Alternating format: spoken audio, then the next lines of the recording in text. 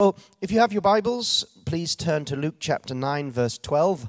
I'm going straight to the text that Gabriel has just been speaking from about the feeding of the 5,000. And the topic is God cares through you. Now, we've been looking at the last few sessions about God cares for everyone. You know, God cares for the whole world. He cares for the fish and the sparrows and the universe and the stars. And he cares for people, whatever nationality they are, whatever religion they are, he cares for them. And then we looked at the next week about how God cares especially for the believer and the covenant that we have as believers, where God's blessings and goodness and caring comes into our lives. And then last week we looked at the topic of casting our care on God. In other words, if God cares for us, then why are we so worried? How do we learn to trust God's care? But today, before we go into our baptisms, we're finishing by saying that God cares through you. And this is such an amazing thing, that God wants to do his work of caring and helping, not just directly with us, but he wants us to be vessels to touch other people's lives on his behalf. And that is incredible, because in modern Western Christianity, usually the emphasis is on me and God. It's God and me and God, and you and God, and you and God, and it's all vertical, me and God will do this, and I'll go to God, and God will come through for me. That's all right, but you know, there is a whole horizontal aspect to God's care that is actually even more profound than just you going to God and asking for his help. God has a body, and God usually cares for us through one another, which is really important, because if the majority of God's care in our lives is going to come through somebody else in the body of Christ, we better hope, number one, that they're open to God and that they're ready to be used to care for somebody else. And also, what about the opportunities that God has set in motion for us to meet people's needs, to care for people and to watch over people? It's funny, because in Luke chapter 9, it's the feeding of the 5,000, and Jesus calls his disciples, chapter 9, verse 12, I was ahead of myself. When the day began to wear out, the 12 came to him, and they said, "Send the multitude away, that they may go into the surrounding towns and countries and lodge and get provisions, for we are in a deserted place." So the disciples aren't thinking about other people. Disciples aren't thinking about other people's needs. In fact, to the disciples, other people's needs is bothersome. It's like, oh, we've had this great ministry, but now these people, it's getting late, and we need to relax. And, they've had their teaching, and they're hungry, and they're asking us where the nearest travel lodge is and all this sort of stuff, and as if we're meant to look after their needs. And so, Jesus, can you tell all of these multitudes to go away, leave us alone, and care for themselves? But look at verse 13. Jesus challenges his disciples. He says, but he said to them, "You give them something to eat." What a challenge. Sometimes we can look at the needs of people that we know in church, in cell, in our neighborhood, in our workplace or study place, and we hear that they've got needs or they need help, and we sort of like maybe have a little bit of pity for them, a bit of compassion, but we're not thinking that perhaps God is going to use us to meet their need, to help them, to encourage them, to strengthen them. We're not even open to the idea. Like the disciples were sort of like, oh well, we hope it all works out for you. God bless you, and off you go. We've got enough problems in our own lives without carrying yours. But Jesus wanted his disciples to mature and to become like him. So he said, "You give them something to eat." Sometimes we don't step in and help people, not because we're bad people or we don't care, but sometimes we think, well, what can I do? Can I really make a difference in somebody's life? Sometimes we really don't realize how much God can use us as we are. We think that we have to be some trained professional clergyman, or we have to be some sort of social worker, or some this, that, or whatever it is. It's not what we are now in order to make a difference in someone's life. But all that God is looking for is somebody that is willing to try and help someone.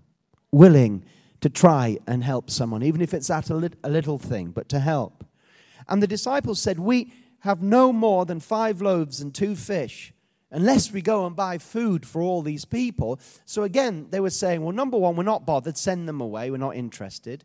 And their second reaction was, we don't have the resources to care. We don't have the resources to meet the needs of those that are around us.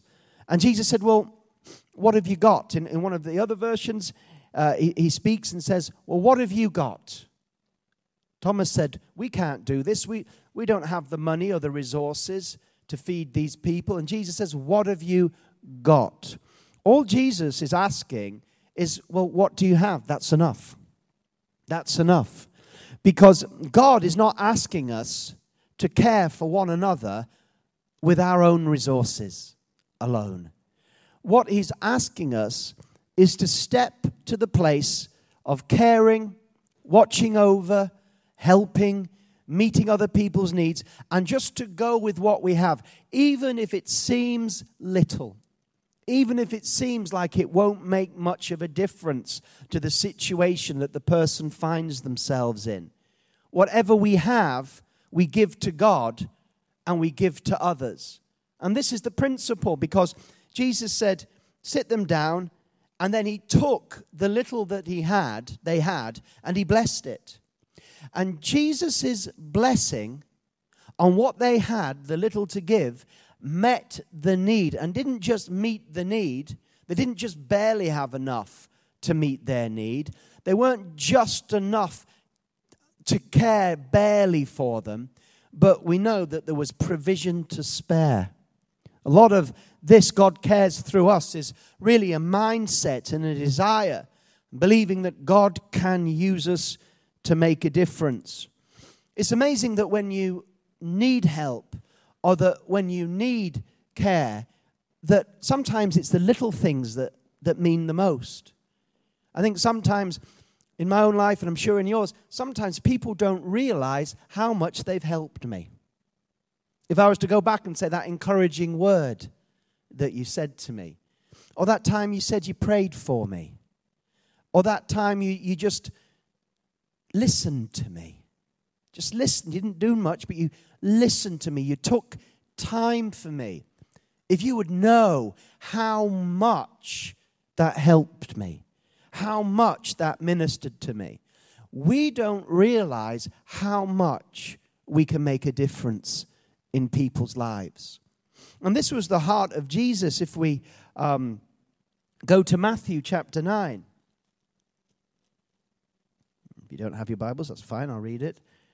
Matthew chapter 9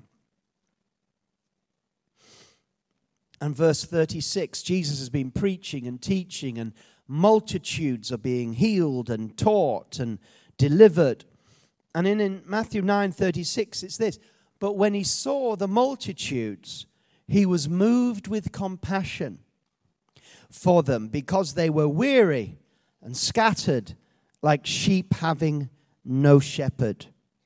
You see, Jesus looked out at the multitudes and he thought, I've ministered to them, I've preached to them, we've seen miracles and healings, but it's just impossible, Jesus was thinking, for me as an individual to get down amongst every single one of them and spend some time with them. I mean, each one of those multitudes would have loved to sit round a table with Jesus and spoken to him. Each one of those multitudes would love for Jesus to come and give them a personal prophecy or an encouragement. But Jesus, in his physical body on earth at that time, it was just not possible in time and space for him to give the individual attention to everyone that needed it. I mean, the Gospels have some incredible accounts of Jesus touching and meeting people at their individual need. But there were hundreds and thousands of more people that never got that chance for his personal interview. And he knew that, and he looked at them all, And he had compassion because they were weary and listen, scattered, and sheep having no shepherd. What a terrible situation for sheep to be in. For a sheep to have no shepherd is a very terrible situation. Why? Because they'll scatter. They won't know where to go. They can't look after one another. They don't know where to go to meet their needs. Sheep need a shepherd. And Jesus is thinking what's needed out there is a whole bunch of shepherds that are going to care for my sheep. And he turns again to his disciples and he says, you know, the harvest truly is plentiful, but the laborers are few. Therefore, pray the Lord of the harvest to send out laborers into the harvest. In other words, Jesus sees the multitudes and he says, these people need personal care and attention like a shepherd to his flock, and they don't have it. But then he turns to his disciples and he says, you see the need? The need is for more laborers, more shepherds to go amongst them, so that it's not just me, Jesus, touching a few individuals, then speaking to the masses. Wouldn't it be so much better if I could multiply myself as the shepherd and send shepherds into the midst of the multitudes who could sit down with the ones and the twos and say, hey, how are you doing? Tell me your life story. Tell me your difficulties. Tell me your problems. How can I pray for you? Is there some advice that I can give to you? How can I care for you? And that Jesus could multiply his caring through others. Well, that was his master plan, actually. That's why most of his 3 years of ministry was not spent focusing on the multitudes, but focusing on his 12, his cell group. And the closer he got to his death and the more important his time was to him, because there was little left, the more he spent with his close disciples. Why? Because he was with his close disciples, not because they had sort of preferential treatment because he didn't care for anybody else. But he saw the multitudes every time he sat down with Peter, James, and John. Every time he spoke to his disciples. Every time he ate with his disciples. He was not spending time with them just for their needs alone. They thought he was. They would say, oh, dismiss the crowds, Lord. Spend some time with us.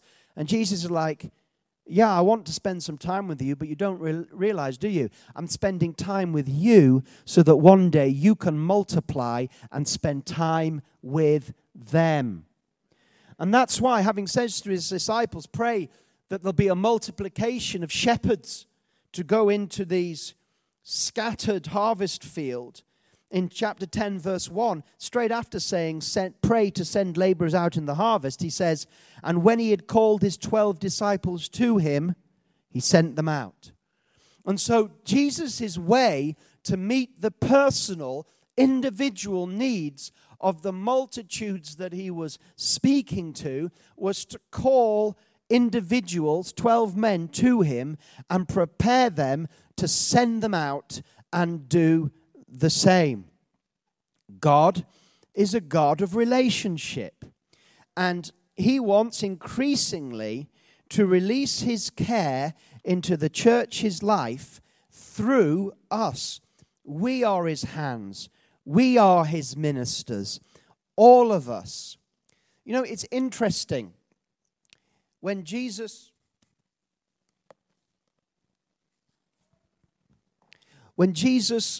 was on the earth and he was speaking to his disciples and he was saying, look, I'm going to give you one commandment, and that is the commandment that I want you to follow.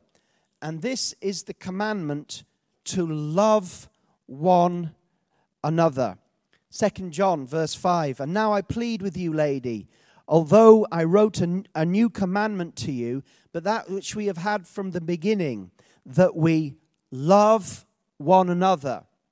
1 John 3 verse 11, for this is the message that you heard from the beginning, that we should love one another. Jesus said to his own disciples in the Gospel of John, he said, this is my commandment to you. He didn't say this is one of my commandments of many. He said this.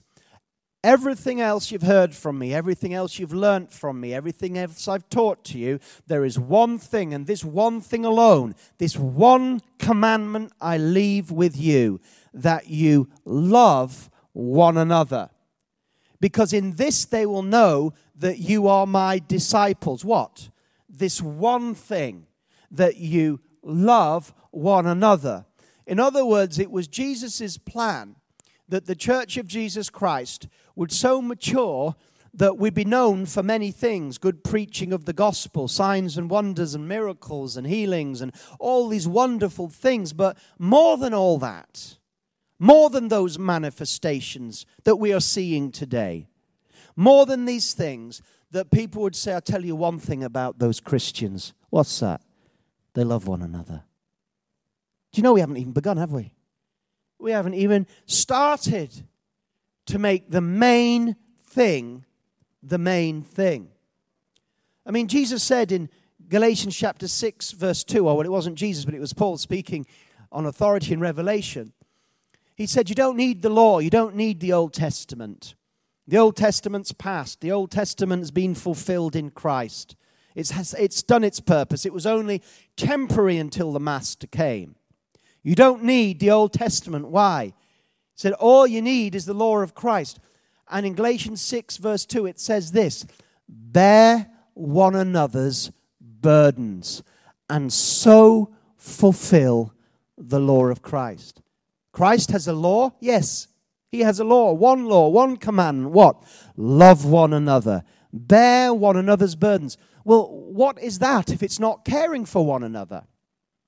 This is a series, God Cares for You. If the church refuses, I'm not saying that we are, but imagine if the church refused to love one another, if the church refused to bear one another's burdens, if the church refused the golden rule, do unto others as you would have them do unto you.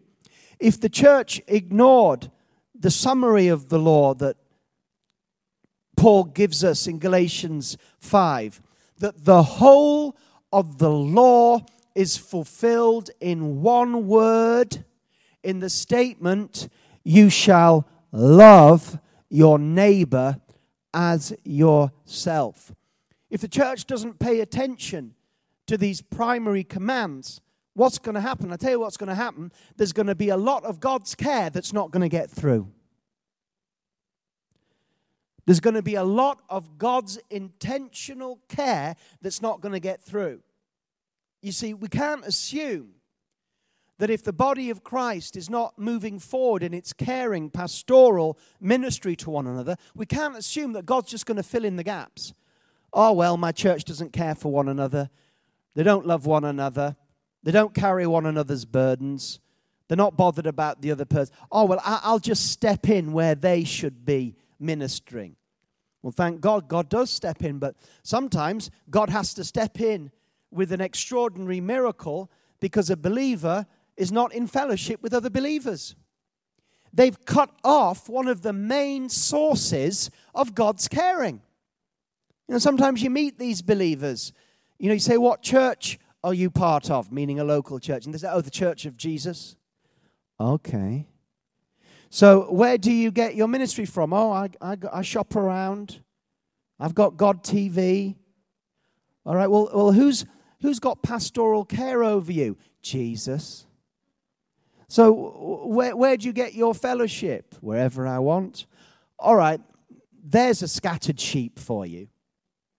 And when that sheep gets into problems, where's the help and the care going to come from? You know, and they'll be like, God, why won't you come through for me? God, I'm lonely. God, I need a friend. God, I need... And God's like, that's what I've given you the local church for. And you're crying out for me to meet your need when I've already given provision for your need, but you don't want to plug yourself into that need. And therefore, if God somehow gets through to them, it's not his primary purpose. And there's other times, and that's on one side, but on the other side, God wants to use you. He wants to use you to make a difference in other people's lives. And it doesn't always have to be some massive, humongous thing that you've done for someone where it's like, I'll never forget you as long as I live. Sometimes that happens, but it can just be kindness.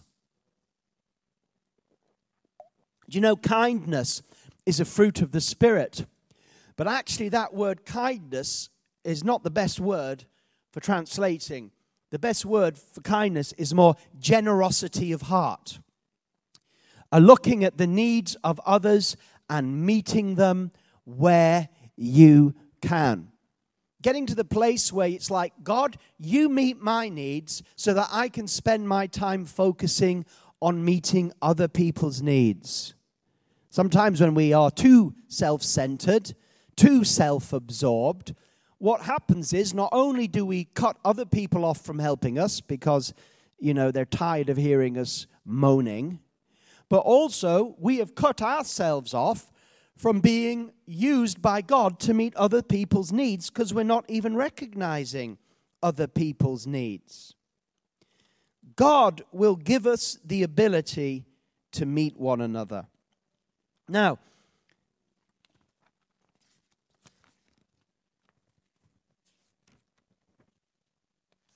in the New Testament, there are over 45 different passages that I'm reading right now from this excellent book that our senior minister wrote, Why Cells? And this is talking in the section about one another commands. And there are 45 different passages in the New Testament which speak of our responsibility that we have towards one another and how we should meet one another's needs. Let me read some of these. For this is the message that you've heard from beginning, that we should love one another. 1 John 3:11, I mentioned that. Romans 12:10, be kindly, affectionate to one another, with brotherly love, in honor, giving preference to one another. Romans 13, verse 8, owe no one anything except to love one another. For he who loves another has fulfilled the Lord. 1 Thessalonians 3:12, and may the Lord make you increase and abound in love to one another and to all, just as we do to you. 1 Thessalonians 4:9, listen to this. They were so well taught that Paul could say, but concerning brotherly love, you have no need that I should write to you. For you yourselves are taught by God to love one another. Verse 1 John 3:23, just underlining what I've already said. 1 John 3:23. And this is his commandment, that we should believe on the name of his Son Jesus and love one another as he gave us commandment. 1 John 4:7, beloved, let us love one another, for love is of God, and everyone who loves is born of God and knows God. 1 John 4:11, beloved, if God so loved us, we also ought to love one another. 1 John 4:12, no one has seen God at any time. If we love one another, God abides in us, and his love has been perfected in us. 1 Peter 4:8, and I could do the whole 45, but I won't. I think you're getting the point. And above all things, have a fervent love for one another, for love will cover a multitude of sins. 45 passages. I could sit and read them to you, showing this importance. You see, sometimes I think we sort of think of how am I doing with God? How am I doing with God? Am I doing well with God? And we sort of think, well, how can I tell? Do I have a Bible reading plan? Because if you're doing well with God, you read your Bible on a daily basis. How's my prayer life? How's my study life? How's my church life? And if you're in a cell, how's my cell life? And you think about all these sort of like vertical devotional things that are all very important. How am I doing? Am I in the Word? Am I in prayer? Am I speaking in tongues? All these important things. But you know what? When God measures your spirituality, he does not firstly say, are you in my Word? He does not firstly say, how's your private devotionals doing on a daily basis. He does not say, how loud are you singing the worship songs? He doesn't say those things firstly. They are secondary. Important, but secondary. The first thing God does is, how are you treating other people? You say, well, what's that got to do with it? Because the test of true spirituality is how you treat other people. In the Epistle of John, it says, don't say that you love God and hate your brother. If you love God, we will see it by the way that you treat other people. Because we've been there, we've been around the block. Some of us got baptized in 1991, right? So we've been around the block a few times in Kensington Temple. And all that glitters is not gold, and all that waves hands in worship is not spirituality. Amen? Hallelujah. Hallelujah. That's my seat. I'm saving it for a friend. Hallelujah. Hallelujah. Seen it, done it. No. What matters is how you treat others around you.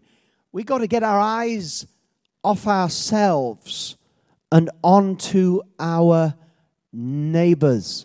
And you'll be surprised because this is a supernatural thing. This isn't just me, giving you some moral law from the front. Be nice. Anyone can say be nice. Humanism, the greatest Christian heresy of the last 100 years. Humanism is full of nice people, except when it comes to God, and they become very nasty very quickly. I'm not saying be nice to one another. It's not, that's a start, but I'm saying God is going to empower you with His love and His ability to change someone's life for the better. Don't denigrate what I'm talking about today as well. That's simple stuff. Love one another. Yeah, whatever.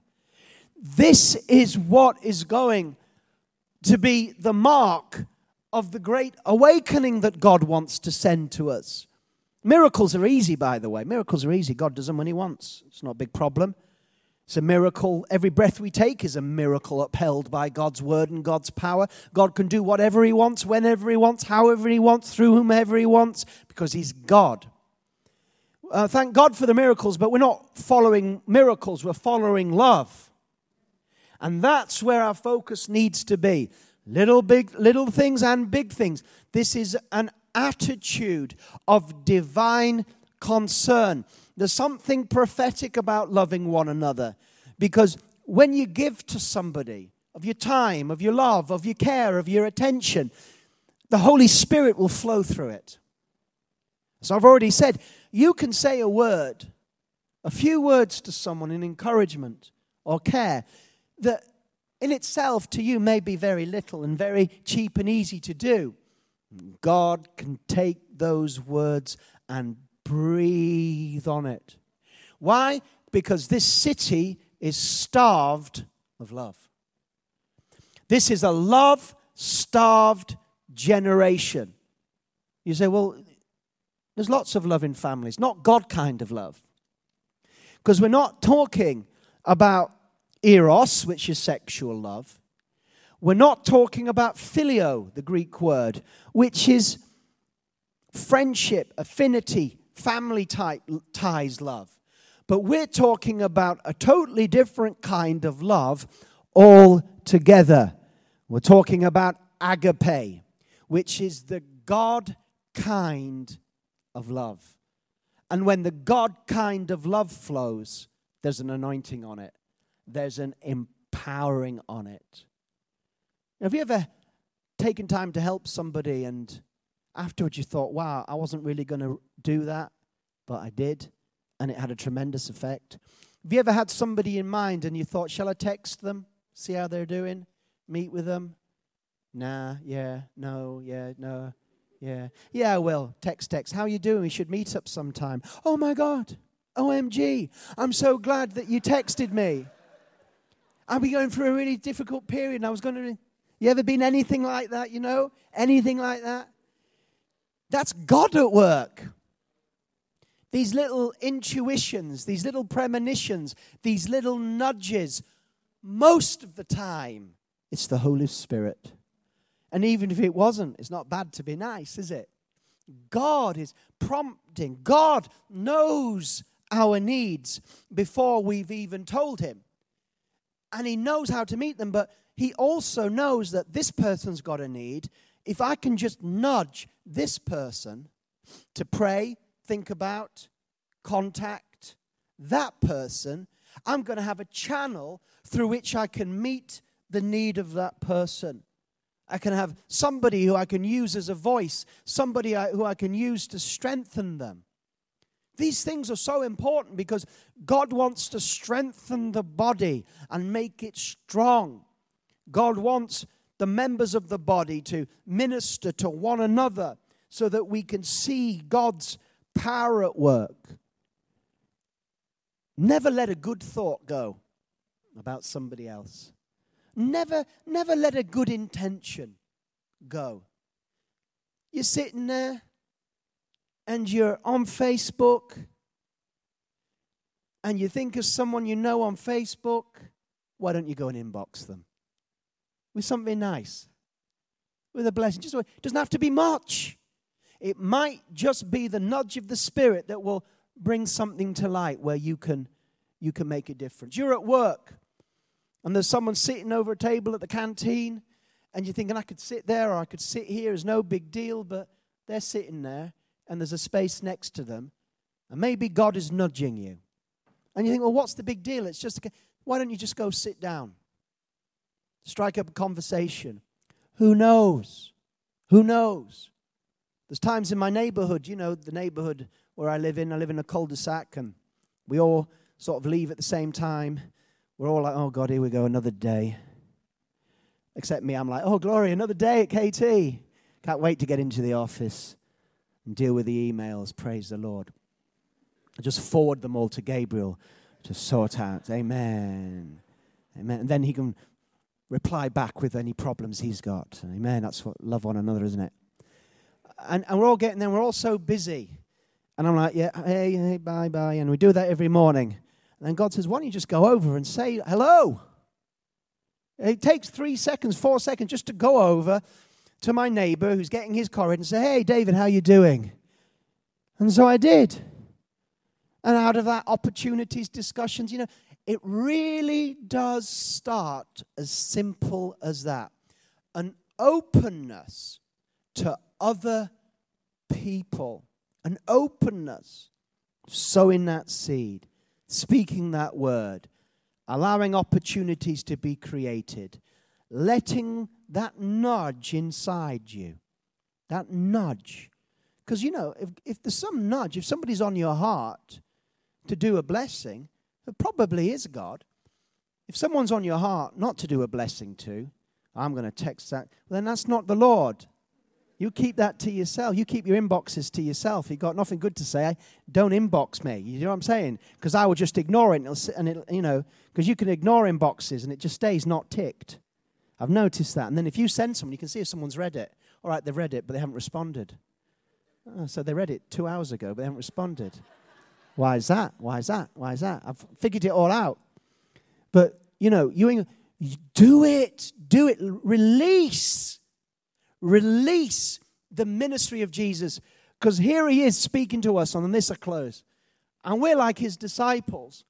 And us here, I don't know how many hundred there is of us here. But the surface area of who we know, not just in the church, but outside the church. If we got a building big enough to seat everybody that we know by name, we probably need Wembley or something. Everybody that we know by name.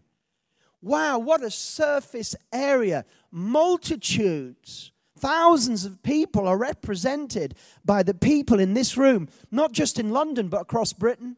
Some of you are from different places in Britain. Across the world.